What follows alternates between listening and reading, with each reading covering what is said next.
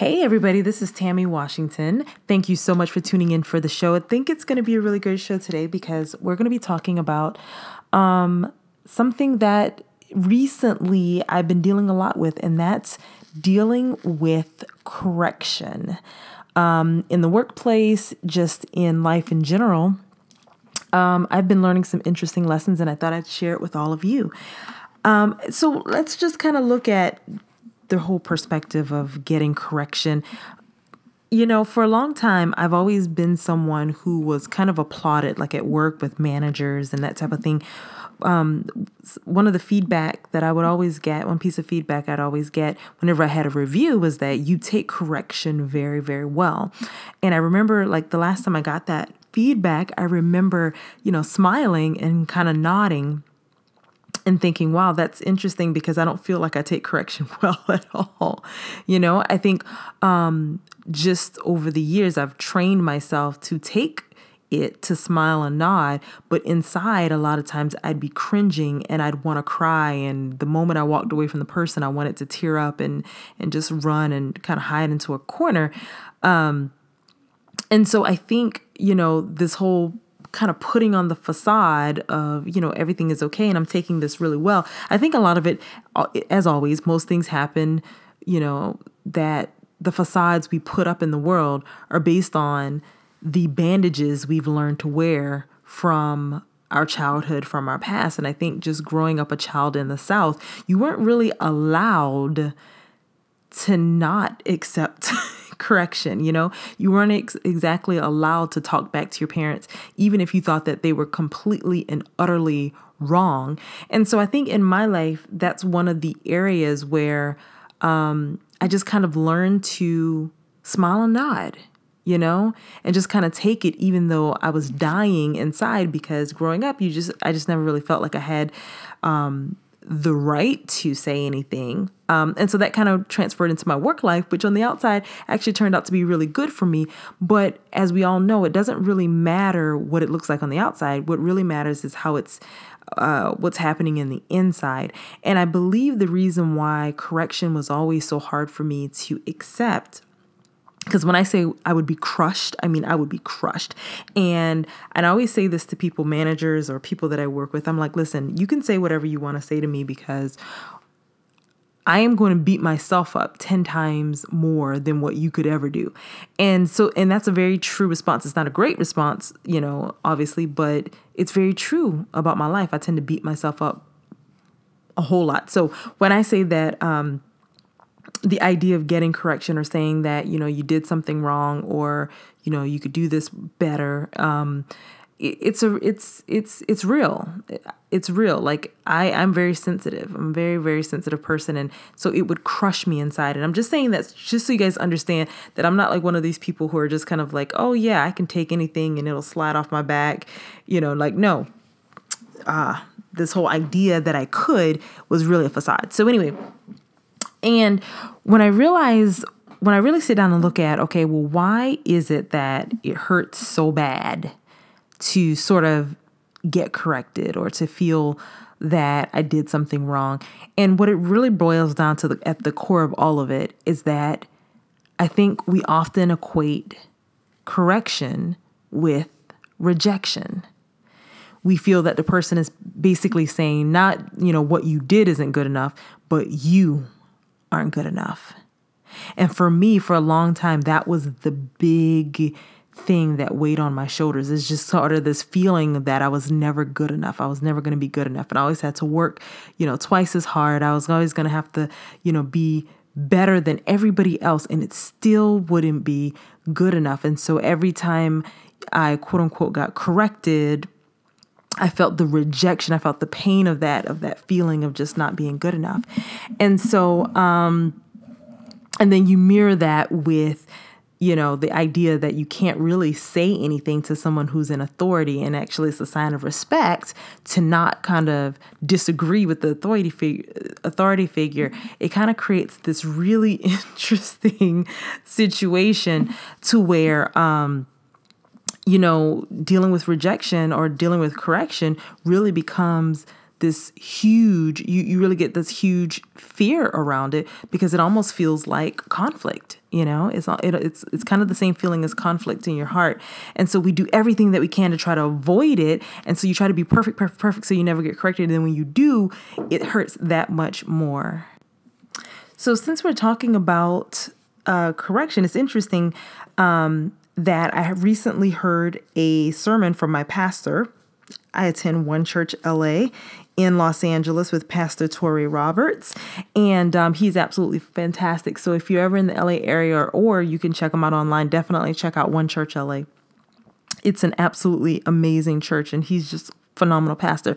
But he recently did this sermon about Cain and Abel, and it was fantastic. And it was talking about the two offerings that they brought to God. And so I'm actually going to read very quickly just a little part of that story just so that you get a better idea of what's happening. Okay, so we're going to look at Genesis chapter 4, and we're going to look at let's look at verse 2. Genesis chapter 4, verse 2. After that, Eve gave birth to Cain's brother Abel. Abel took care of the sheep, and Cain became a farmer. So Cain was the big brother. He was a farmer, and Abel took care of the sheep. Verse 3, later Cain brought a gift to God. He brought some food from the ground. Abel brought the best parts of his best sheep. The Lord accepted Abel and his gift, but God did not accept Cain and his gift. Cain became very angry and looked unhappy. The Lord asked Cain, why are you angry? Why do you look so unhappy? If you do good, I will accept you. But if you do not do good, sin is ready to attack you. Sin wants you, but you must rule over it. Cain said to his brother Abel, let's go out into the field. So Cain and Abel went into the field, and then Cain attacked his brother Abel and killed him. And so the sermon was about this entire story. And I've heard this story millions of times, from childhood up until, now. But I'd never heard anybody put it quite the way that Pastor Torrey put it. And it was absolutely phenomenal because what he said was, where did Cain go wrong? Where did Cain go wrong? It wasn't the fact that he killed his brother. Yes, obviously that was bad, but that's not where he went wrong. The story starts out talking about Cain brought a gift to God. Now, Cain, it didn't say that God asked them to bring a gift. It said Cain did it on his own, which meant that Cain already had a great heart. Cain already had a heart of worship, a heart of offering, and Abel followed his big brother's lead. So Cain was already a leader. He was already in the place that he needed to be. However, Abel, not even knowing what he was doing, I'm sure, because there's no talk about there ever being any offerings before this part of the Bible. Of course, we're only 4 chapters in, but hey. But the point of the matter is, Abel followed Cain's lead, and it just so happened that his gift was better because he decided to do the best of the best. And so what happens is that God corrects Cain. And he says, I will accept Abel's gift because Abel gave the best of the best. And you gave an offering. And so the pastor explained this verse from several different sides. And one of them, he explained it from being in the shoes of Cain and like, you know what?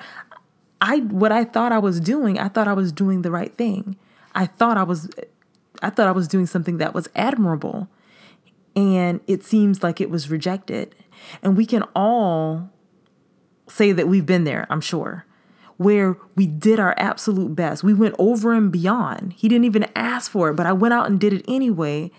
And somebody has a complaint about it and the feeling of that and how it crushes your spirit. And that's basically what happened with Cain, because in the next verse, now I'm actually reading from a children's Bible because I like the simplicity of it. The International Children's Bible. But if you look in some versions, it says his countenance fell. And this one, it says he looked very unhappy, meaning, his spirit fell. And we've all been there where something happened and it completely just changes our spirit. Suddenly we're down when we were up.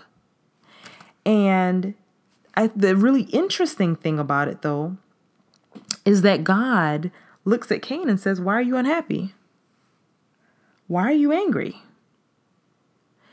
And I think that's a very important question, because for us as the readers, we see that and we're kind of like, why is God playing around with him? He knows why he's angry. He knows why. But God's not a liar, right? So if God is asking, I think he's actually being genuine. Like, why are you looking down? Why are you so upset? Because in God's eye, that what I did was nothing for you to be upset about. I was simply giving you correction. All Cain had to do was go back to his farm and bring another offering. But instead of him taking the correction and saying, when God said, no, look at what Abel did, this is the right way to do it. Instead of him going back and saying, okay, I see what my brother did, let me go and do the same, let me do even better, he got upset. He felt rejected. And he then took that anger out on Abel. His jealousy, his emotions started to direct him versus his logic. I don't know if the idea was, if I get Abel out of the way, then, I'll have God all to myself. I don't know. I don't know what it was, but he was so emotional. It hurt so bad that he decided the only thing that he could do is go out and kill his own brother. And so it was powerful in the way that the pastor explained it, because it made me really understand how powerful it is to get a handle on this whole correction thing. That if you don't understand how to take correction, it can actually ruin your life. And that at that moment, I said, you know what? I've got to really get this correction thing down. So the funny thing in life is when we say, God, I want to work on something, God's like, okay. And he gives us experiences to work through it. So right after that, I swear, a couple of days later, I'm at an event and I'm working with a trainer who, for those of you who know, I speak and I train. I travel around the world empowering people to really live their dreams and to have freedom, to have financial freedom, to have the freedom to go out and create the lives that they want. And so I was at this particular event with another trainer, and he's kind of a hard trainer, and everybody knows it, everybody says it, but I keep getting put with this trainer for a reason. So I'm like, okay, God, I'm in it. You're giving me this. You're giving this to me for a reason. So, during the event, during one of the sections, he didn't like the way I did something or the way that I explained something. And so, as the participants are doing their thing, he comes up on stage and he kind of goes off on me. He's like, yeah, very harshly, in a very, very mean tone, and very like, this is not how you do it. This is how you do it. And as he's sitting there talking to me,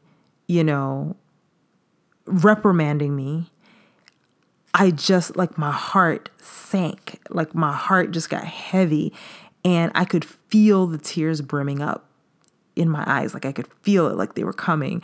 And I was just like, there's no way I'm going to be able to cry on this stage. Like get yourself together, girl, but it hurt so bad. Cause like I said, I am extremely sensitive, and I literally could feel myself shrinking, which is one of the things that I do when I feel reprimanded. We kind of go back into our little girl state, right? And so my shoulders were starting to slump over, and I felt powerless.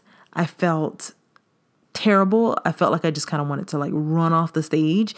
But in that moment, I remembered Cain and Abel, and I remembered it's just correction. No one is rejecting you. No one is saying that you're unlovable. Nobody's saying that you're terrible. It's just correction. All that person is saying is that you could have done this a little bit better. And at that moment, when I realized it's just correction, suddenly my shoulders lifted back, my spirit, my countenance rose, and all of a sudden I could smile. I could breathe again, because I realized, you know what? It's just correction. And so I wanted to kind of leave that with you guys today, is that it's just correction. And so I want to leave you also with three things that you can use, 3 tips for taking correction. And whether this is, in work, whether this is with your family life, whether this is with your friends, your spouses, because of course, that same lesson kept coming back up over and over and over again. I'm like, okay, God, all right, I get it. I got it. It's just correction, right? Okay. And so here they are. So tip number 1, or lesson number 1, it's just correction. It's not rejection. The thing that we have to remember is that God corrects those who he loves. He corrects his children. He says that in the Bible over and over and over and over again. And, even when Jesus said to Peter, "Get behind me, Satan," he wasn't rejecting Peter. He was rejecting that spirit of what Peter was projecting at the moment. He was just correcting him and saying, no, no, no, no, you're just a little bit off. And remember, sin means missing the mark. I think sometimes we've gotten into this thing where sin has become this evil, wicked, oh my God, you're going to hell thing. And in this section of the Bible that we're talking about with Cain and Abel, he said, sin is right at your heels, ready to attack, just that idea of being in that spirit of just missing the mark. You just missed it. The mark's over here and you just missed it. You missed the point. You missed the point of the correction. You missed the point of the offering that I get first. I get the best. You missed it. And now let me correct you so that you get back onto the right track. So it's just correction. And correction is a good thing, because if you think about like a marble that keeps rolling and rolling and rolling unless it hits something that's going to stop it, right? Well, if it's about to go off a cliff and I put my hand there to direct it in another way, well, I just saved the marble from falling. I didn't reject the marble. So if you just think about it in ways like that, like make it very simplistic so that we take the emotion out of it. It's so the next time somebody corrects you, think about like the marble. It's just their hand saying, hey, go in this other direction so that you don't fall, so that you don't completely crash and burn. So God corrects those that he loves, and he corrects us through other people many times. So just remember that the next time that you're corrected. Number 2 lesson, iron sharpening iron. So God will put people in our lives that will make us better. Now, if there had not been an Abel, some of us may think, we don't know what the story would have been like, but if there had not been an Abel, would Cain's offering have been acceptable? Maybe not. But it kind of makes you think, if Cain had taken the correction, because he already had the right idea, hey, I'm going to give an offering to God. Nobody else had ever done that before, not even Adam and Eve. It doesn't say anything about them, making the offers to God. But Cain said, I'm going to make an offering to God. He was on the right track. Abel comes along, gives an offer also, and God likes Abel's better, or accepts Abel's offering and not Cain's. What if Cain had gone back and given the best of his crops and then added some to it, like made it even better? That's one way he could have done it, but instead he got in his feelings and he didn't know how to react. And so iron sharpening iron, Abel was actually there to sharpen Cain, was to basically say, hey, listen, this is great, but listen, it could be a little bit better. And so who in your life is sharpening you? And this is usually the person who it's not going to feel good. Anytime when you think about iron sharpening iron, how does iron sharpen iron? You got to have heat. You got to put the iron in the heat. It has to go in the flames. And that's what actually sculpts it. That's what actually you can use to make it sharp. Then you start to chisel it, but it has to go through that heat first. So when somebody is sharpening you, it usually never, ever feels good. But the problem is a lot of times we only want to hear the good stuff. We only want it to be nice and shiny and pretty. But what do you remember? Usually you remember the bad stuff easier than you remember the good stuff, unfortunately. And so when we go through something that is painful, usually we never want to experience that again. So we learn that lesson quick, don't we?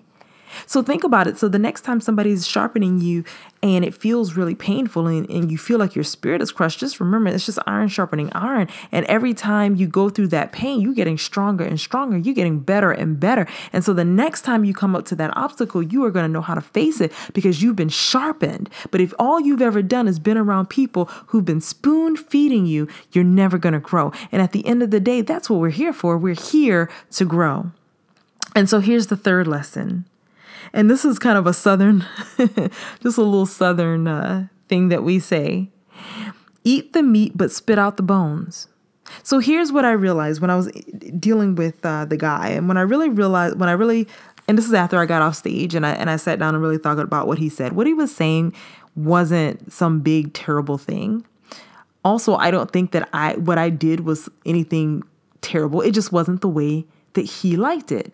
And I know enough from working with him that he likes things done a certain way. It doesn't mean that what you're doing is wrong. It's just not the way that he likes it. And so as my leader, I have to always do it the way he likes it, even if I think that it could be done a better way. And so the point of the whole reason why I say all of that is a lot of times why we fear correction so much is because we fear this feeling that we're doing something wrong. And a lot of times you got to remember that when people are correcting or when people are interacting with us, they're bringing their junk also with them. Now, that doesn't mean that they're all wrong. Most of the time they are right, but you gotta eat the meat, but spit out the bones. Okay. So look at those situations and look at where can I grow? Is what this person is saying, is it correct? Is there a space for growth? And then you have to also look at, okay, and now look, what's this person's stuff as well? Because we all got baggage. We all got issues. What's this person's stuff? Okay, this person's actually going through something. There's sometimes when I had to look at some of my managers and say, this person is actually extremely stressed out. We might be losing this account. They don't know what they're doing. They're out of their minds, stressed out. And yes, that person spoke to me really harshly, but it probably has nothing to do with me. That's called spitting out the bones. That means letting it go. The tone in which the person said it to you, let it go.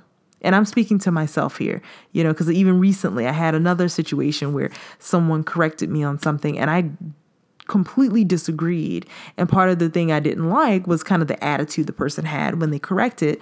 But what I will say, eating the meat and spitting out the bones, I looked at it and I said, well, this person is giving me a reflection of how I'm showing up in the world. Because if I showed up that way for him, I might be showing up that way for somebody else as well. And it's something that I need to look at, So again, it becomes a mirror. But you eat the meat and you spit out the bones, okay? Let go of the pain that the person might have delivered it in. Let go of the extra baggage they might bring. And then get the lesson that's going to actually help you to grow. That's my tip. That's what I want to talk to you guys about correction. And also, I want to add a bonus tip on there. Go and do a self-awareness test. I recently did this, and it's very, very helpful, where you go and actually you ask to be corrected.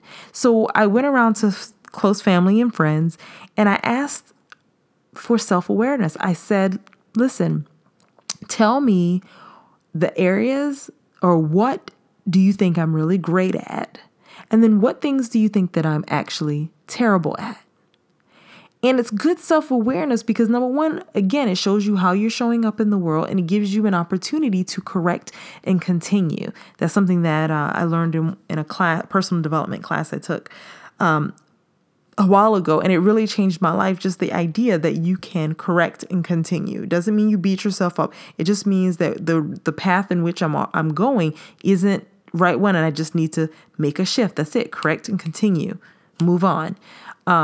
And so that was very important for me. And it's very interesting what you will find if you were willing to step up to the plate and be willing to be corrected and say, okay, what are the things where I'm really great? And what are the things that I'm terrible? And I word it just like that too, because you got to make sure that people feel and of course, before you do this, make sure that they feel comfortable and tell them, like, I need the God honest truth because this is going to help me so much in my growth, because people don't want to hurt you. So they're not going to say anything to hurt you. So let them know, like, this is not going to hurt me. It will hurt me if you don't tell me the truth.